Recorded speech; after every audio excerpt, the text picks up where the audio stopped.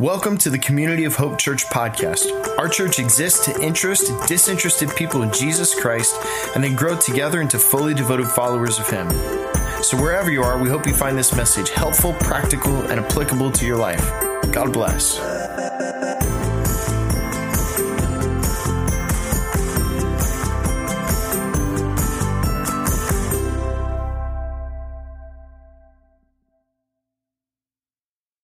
Well, good morning again. For those of you that maybe stepped in just a few minutes late, my name is Jose, the campus pastor here at Community of Hope West Palm. Could we just take a moment to honor the band one more time? Thank you so much for leading us in worship. We're so grateful.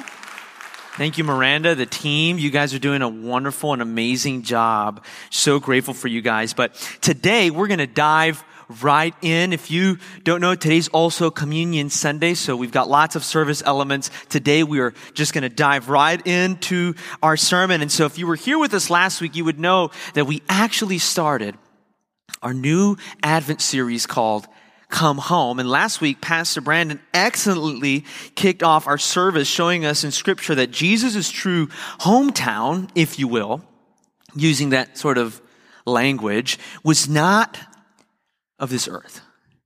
That Jesus wasn't just a regular man. He was fully man, we believe. But he wasn't just a great teacher or a great prophet. He was God himself in the flesh. And his hometown was not here. It was in heaven. And so we have this idea, Jesus being fully God, fully man. Jesus left home so that you could come home. And if you're wondering what that means, there's actually a double meaning behind that phrase, Jesus left home so you could come home. First of all, we're saying come home as in literally come back to church during this season, okay? As you know, we've pivoted sort of in the online direction. I think a lot of people got used, especially with COVID and trying to be safe, absolutely. During COVID, we opened up and there's some people that are still nervous and we respect everybody's decision when they decide to come back. But for those of us that have come back, and maybe you're here testing the waters this morning, there's something that you get in person that you just can't get online, is there? You can't take communion with the body of believers online, can you? You can't witness the baptism that we did of little William Hutchins a month ago, can you? In the flesh, in person with the body of believers. There's just the community, the koinonia, as the Greek term would say it, right? You can't experience that online. So we would gently say, come home. If maybe today you're testing the waters of coming back to church, we respect your decision. We're glad that you're here testing the waters. My goal would be for you to maybe take one step forward this morning. Just one more step. And so, but secondly, however, we're using this month really to explore the deeper meaning behind the story of Christmas and who Jesus was. Throughout the year, really, we concentrate on what's called resurrection theology. And if you're not familiar with that, we often talk about Jesus' death and resurrection as what brings us salvation. And people often call that his passion. In the Christmas season, though, we're focusing on his coming, on what theologians sometimes call his incarnation. We won't use that word too much, but that's what they call it, the incarnation. Jesus came in the flesh, God in the flesh to us in our world and in our midst. And there's really so much to preach from out of this one topic. So obviously we can't get to everything, but we're going to be honing in on a few ideas. And maybe if you've grown up in church and you've heard about this, a long time, we're hoping that we can maybe give you a fresh perspective on, or maybe a different angle on some things that you haven't seen, or maybe refresh your memory about some things as it pertains to Jesus living and being in our midst, the incarnation. And so that's why we're saying Jesus left home so that you could literally come home, but also spiritually you could come home and be saved and have your sins forgiven by our Heavenly Father through Jesus. And so, but I think we would all admit during the holidays, really during Christmas or Thanksgiving, sometimes it's hard to come home, isn't it? It can be hard to come home. Some of you this year had to set one less chair at Thanksgiving. Maybe even 2. It's been a tough year. And we actually offer. I think sometimes we can come in through the church and see everybody smiling. Some of us aren't smiling today on the inside. That's very true. We actually have a service specifically designed for that. You may have heard it on the announcements, but I just want to reiterate it one more time. It's called our Blue Christmas Service. And this service is really for people who've just had a really tough year with losses. And so if that's you, or if you know somebody, maybe your neighbor, maybe your coworker at work, maybe somebody that you know that has experienced loss, invite them to this service. Invite them to come and to see how Jesus could help them walk through their grief, because he's there. Blessed are those who mourn, he said, for they will be comforted. That's next Sunday the 12th at 5 p.m. Next Sunday the 12th at 5 p.m. Please mark it on your calendar if you feel that would be a benefit to you. But more broadly speaking, Jesus, we talked last week as being the light of the world. That's actually what that first candle we lit stood for last week. But these past couple years, not just for people who maybe want to go into the Blue Christmas service, experience loss, but I think for all of us, it's been a tough year to cling on to hope, hasn't it? Whether it's a pandemic, whether it's political unrest or senseless tragedies, I think we've all found ourselves praying for a little bit of hope this season, for just a little bit more hope. And it reminds me really sometimes of my home buying experience for the first time. We went on Realtor.com, and if you've ever bought a home, it is one of the most difficult processes, as you know, especially in today's market. But we went online to Realtor.com, and we saw this beautiful house, and we were like, wow. I was like, can we go see this like this afternoon? And we're like, yeah, let's go check this house out. The pictures were beautiful. I mean, they were just amazing.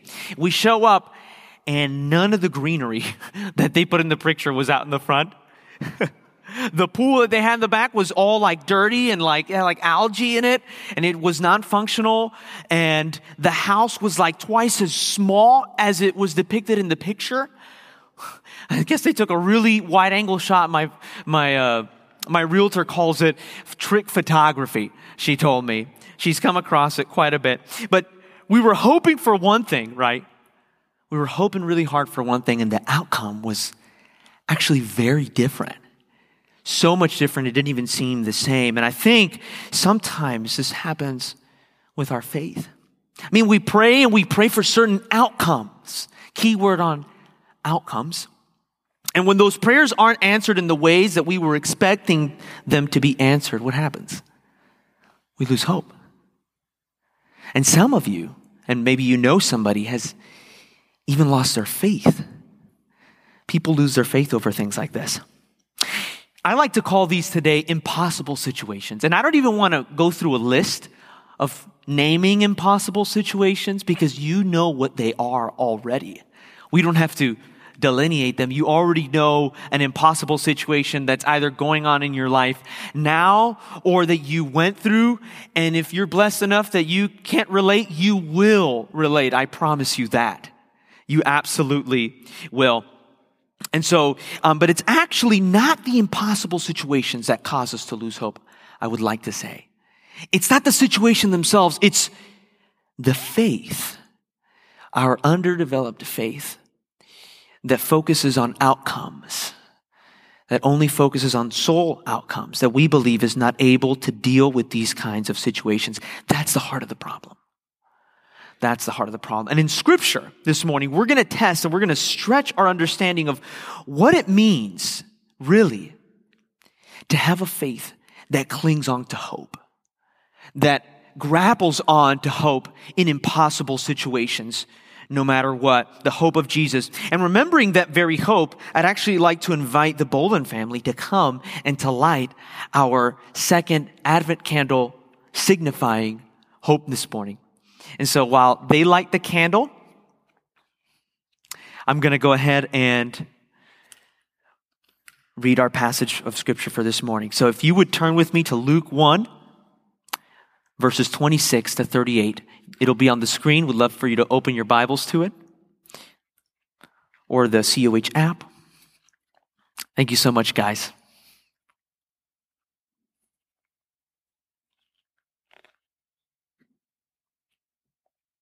So Luke 1:26-38 says, "In the 6th month of Elizabeth's pregnancy, God sent the angel Gabriel to Nazareth, a town in Galilee, to a virgin pledged to be married to a man named Joseph, a descendant of David.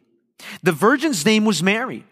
And the angel went to her and said, 'Greetings, you who are highly favored. The Lord is with you.' And now Mary was greatly troubled at his words and wondered what kind of greeting this might be. But the angel said to her, 'Do not be afraid, Mary. You have found favor with God. You will conceive and give birth to a son, and you are to call him Jesus. He will be great and will be called the Son of the Most High, and the Lord God will give him the throne of his father David, and he will reign over Jacob's descendants forever. His kingdom will never end.'" Verse 34, "How will this be?" Mary asked, "since I'm a virgin." And the angel answered, "The Holy Spirit will come on you, and the power of the Most High will overshadow you, so that the Holy One to be born will be called the Son of God. Even Elizabeth, your relative, is going to have a child in her own age, and she who was said to be unable to conceive is in her 6th month. For no word from God will ever fail." Verse 38, "I am the Lord's servant," Mary answered. "May your word to me be fulfilled." Then the angel left her. Let's pray.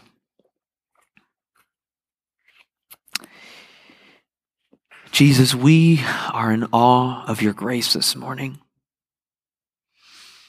Lord, that you would come to us so that we could go to you, so we could find grace and forgiveness in you.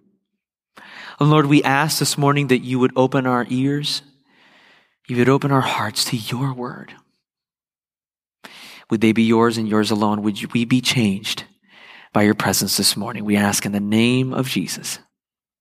Amen. Amen. Now, I think a lot of people have heard that name during Christmas time, haven't they? Mary. And whether in or outside the church, people already have formed their ideas around the story of Mary. But I would like to say that the story of Mary is simply one of the greatest Christmas and Advent stories that there is, but not for the reason that you might expect, and allow me to explain. I believe it's one of the greatest stories of Christmas because it's just so messy. And if you don't believe me, allow me to show you. I mean, often people who don't read the Bible often, or maybe who've just heard it and not read it for themselves, it's interesting to hear their point of views. They sometimes think that the Bible's like white bread. It's been removed and processed and bleached from anything that's relatable to us. But I'm here to tell you that the story of Mary is a little bit messier than sometimes we like to portray it, because it certainly isn't as clean as we sometimes portray it to be. Scholars believe she was about 14 years old during this time. About 14 years old.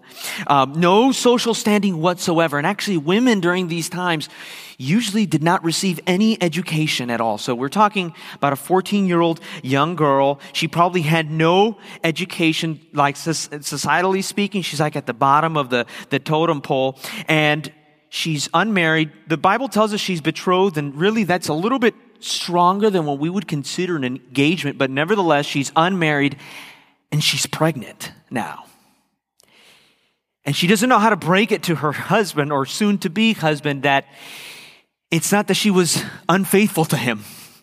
It's for another reason. And what we often fail to understand is that Mary's story lies within the context of what's often called honor-shame culture. And it's a little bit confusing to us because we don't live in an honor-shame culture. We live in an individualistic culture. They're almost like collectivist honor-shame culture. It's almost a little bit opposite to what we think sometimes. But really, honor and shame was like the social fabric of that time. It like kept things running. It was the social fabric of relationships in the Greco-Roman world in the first century. And people thought often not in terms of what's right and wrong in the inside, internally, but really what was culturally acceptable at that time. What would either bring honor or what would bring shame to my family? Not what I believe is right or wrong. And so what's really interesting about all this, and here's where it's going to make a little bit more sense, is that the male was actually partly, if not more, responsible for his wife's sexual purity than almost she was. And so what happens if a male has a sexually impure wife or an unfaithful wife? All the shame actually goes to him, to her as well, but a lot to him as well. And he would be shunned from society just like she was. And really, a woman's honor was based on her sexual purity, her childbearing. And a divorced woman or a widow had very little or no social standing. They were social outcasts at that time.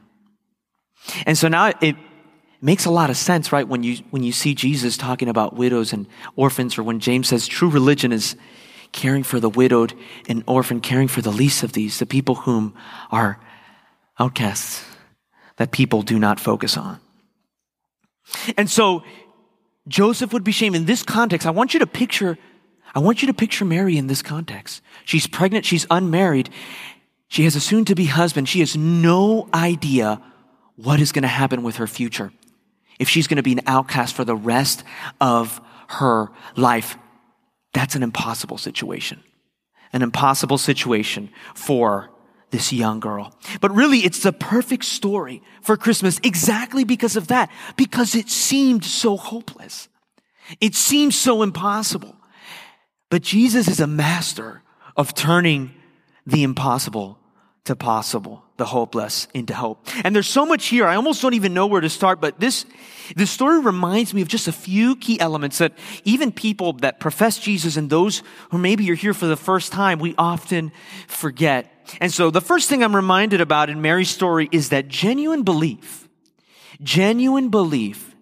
is seldom easy. It's rarely easy. If you would read with me one more time, Luke 1:30-34, just to refresh our minds. Luke 1:30 says, "But the angel said to Mary, 'Do not be afraid, Mary. You have found favor with God. You will conceive and give birth to a son, and you are to call him Jesus. And he will be great and will be called the Son of the Most High. And the Lord God will give him the throne of his father David. And he will reign over Jacob's descendants forever. His kingdom will never end.'" And look at Mary's response. I want you to notice her response. "How will this be?" Mary asked the angel, "since I'm a virgin." Puzzled, she asks, "How will this be?" So there's obviously a whole lot in these verses, right? Genuine belief is seldom easy. That's why it's called faith. And the authors of Scripture often tell us that there will be a day when faith is no longer required. We will see Jesus face to face. We will be walking by sight, no longer by faith. But for right now, we walk by faith, church. And I think about the truth of this idea, first of all, for Mary. I mean, think about this. She had to convince her whole family network that she was actually not unfaithful. She was pregnant through unconventional means via the Holy Spirit as proclaimed to her by the angel. And I would just say, if we're honest, we'd say, good luck with that. Right, Mary? I mean, it kind of sounds like the dog ate my homework excuse. Yeah. But I would be remiss if I failed to mention just why this is so important. I want us to think about this. I want us to think deeply about this. The virgin birth, along with the bodily resurrection of Jesus, is the hallmark of the Christian faith. It's unique to the Christian faith. There's no other religion that says that actually God became flesh, dwelt in our midst, and lived in our shoes, and died and rose among us. It's a fundamental truth of the Christian faith, and it is so important. It's actually why we can believe that Jesus was fully God, conceived by the Holy Spirit, and fully man, born of a woman. But if we're honest with ourselves, I think people have trouble accepting that sometimes, don't they? It's hard to take that at face value, right? Because we have some preconceived notions about how reproduction works. correct? How biology works, and that doesn't allow us to see beyond what is in front of us. And I would dare say that sometimes that happens to our faith. The preconceived notions of what we think faith is sometimes don't allow us to see what is beyond us. But I want us to believe, I want us to see that genuine belief is actually, in impossible situations, is actually a really hard thing. No matter how easy the people around you make it seem. Because man, people with the smiles at church and social media, they can make faith seem so easy, can't they? It reminds me of a good, when I listen to a good, simple song on the radio. And if you didn't know, I'm actually a musician at heart. I grew up playing the piano, and I'm maybe a little bit of an amateur recorder. I have some recording equipment at my house. And every once in a while, I'll get enthused to, just go and record some song ideas. But I remember one time I was listening on the radio, and this song by Tauren Walls, I don't know if you've ever heard it. It's called Hills and Valley. And it was the acoustic version of just him and the piano. And he's actually playing the piano himself and singing, as I saw in the music video. And it's just him and a piano, a vocal and a piano. And it's like, wow. I could do that. That's easy. Just a vocal and the piano, hit song, boom. Let's get this. So I went home and I started, just jotting down some ideas, and about 5 hours into it, Giselle comes home. She was doing some stuff, and I'm super excited to go show her, and I bring her the recording. I'm like, what do you think? And she's like, I'm like, let me listen to it again. Let me listen. And then I'm like, She's right. She's usually right, actually. I'm going to leave that one right there. But he made it look so easy. Just the piano, just the vocal. And I thought I could do the same thing. He made it look so easy. But no matter what I think, writing a hit song is not an easy task. And actually, no matter what you think, faith is not an easy task. No matter how easy others make it seem. And see, what happens is, sometimes we have a faith that we think is just about mental agreement. We agree with you, Pastor. We agree with the Sunday school teacher. We agree with the discipleship books, which is a mental assent. And we think that it just stops there. We forget that actually our faith is actually a faith in a living, breathing person who is alive today, and he's coming back someday in the flesh. We forget that. We think it's just about some mental assent. And what happens is our life eventually outpaces our faith. Our life outpaces our faith. And if you don't believe me, that's why you just have a mass exodus of a lot of, frankly, young people walking outside the church. They think that faith is just that. And it's so much more. It's so much more. But it's a powerful moment for here in Mary, which, how will this be? And she's really a witness for us. Mary refused to let her life outpace her faith. And so when I remember that genuine faith is seldom easy, I have to conclude in whatever impossible situation that God is always working. He is always working.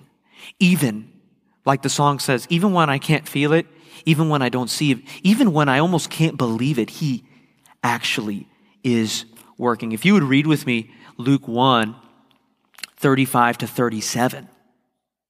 It says, the angel answered after she asked this question. He said, the Holy Spirit will come on you, and the power of the Most High will overshadow you. So the Holy One to be born will be called the Son of God. And even Elizabeth, your relative, is going to have a child in her old age. And she who was said to be unable to conceive is in her 6th month. For no word from God will ever, can we just say that again? Will ever fail.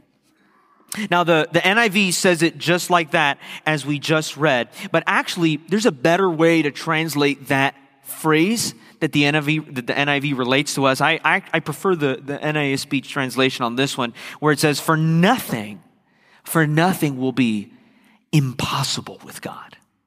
Nothing will be impossible with God.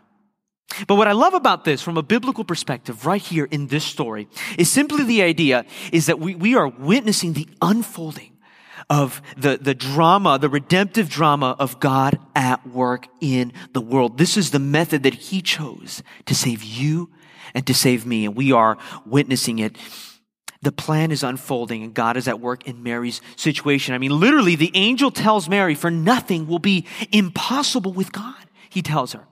But now Mary was at a crossroads. I think I want you to put yourself in Mary's shoes. The angel tells you this, and you've already asked her a question of like doubt and worry, like, how is this going to happen? The angel explains it to you. Now she's at a crossroad. Think about it. Either God's not real, right? Either God's not real and this is not going to happen, and I'm just going to doubt and I'm not going to do this, or he's going to accomplish exactly what he said he was. And he's going to do exactly as he said he would.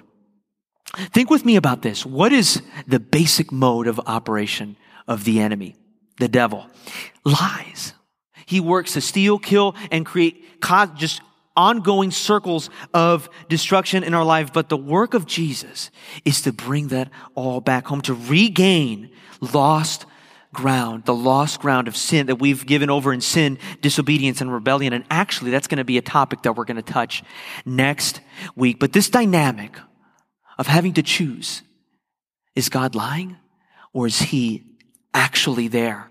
This dynamic of having to choose between these crossroads really is no better exemplified by the story of Maddie Seligman. I don't know if you know the daughter of Alan Jackson. That's her married name, Maddie Seligman. And so this past week, I came across a powerful book that she actually wrote called Lemons on Friday. And if I'm not going to talk too much about the book, I encourage you to pick it up. After being married for less than a year, just barely less than a year, she was married to Ben Seligman. They were celebrating Labor Day on her father's boat. And when they got off, the dock was just a little bit wet and he slipped. Hit his head. And people fall all the time, right? So they didn't think too much of it. I mean, he's a healthy young man, so they didn't think too much of it. His brain started swelling up. They go to the doctors, and to make a very long story short, they were praying and praying. He actually ended up passing away because he slipped. And you're like, God, where are you? I mean, how could you allow something like this to happen? And Maddie prayed and prayed and prayed, and the healing didn't come. The good God, the good all-powerful God, didn't make the healing happen. And Maddie was left to reconcile the idea of a good God who's all-powerful despite the fervent prayers that she gave. And actually, she was interviewed about her book when she published it in I don't know if she published it in 2018, but they interviewed her in 2018. And she says this, I don't even want to paraphrase her because what she says is so powerful. I put the quote up on the screen so you could follow along with me today.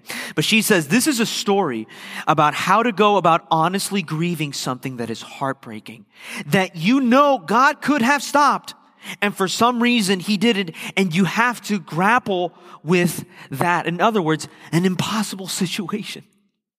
It's also about the many question marks you might have in your future when you find that so many of your plans have been undone.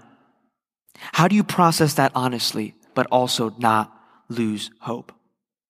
She continues, I don't believe God chose to inflict this pain on me. I think that the world is broken. It's sinful and bad. Things happen. Docks get wet. People fall. And that's the way it is. She closed saying, you can hurt honestly with God. I love when she says that. You can hurt honestly with God, but there is a way to not let your hurt overcome you because of the hope of who he is. What a powerful thing coming from somebody who actually experienced that. And let me tell you, just as how I said, she makes it look easy. It ain't that easy. It's not easy. Genuine belief is seldom easy. But that openness and honesty, even in situations where you might not understand why God is allowing something to happen, reminds me that thirdly, yielding is the first step to hope. Yielding is the first step towards hope. And you see, really yielding is surrendering the outcome. Surrendering the outcome that maybe you've already had, or maybe the outcome that you're hoping to have that's causing doubts in your faith.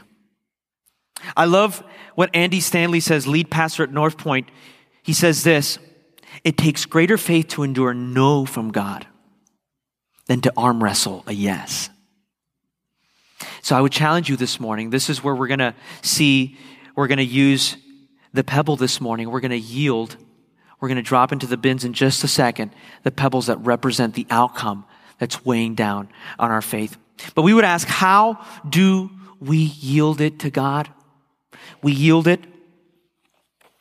by, number one, moving past the why question and asking what. I think sometimes it's hard to move past why and to ask what. Why, God? Why are you allowing this to happen? And that answer usually never comes.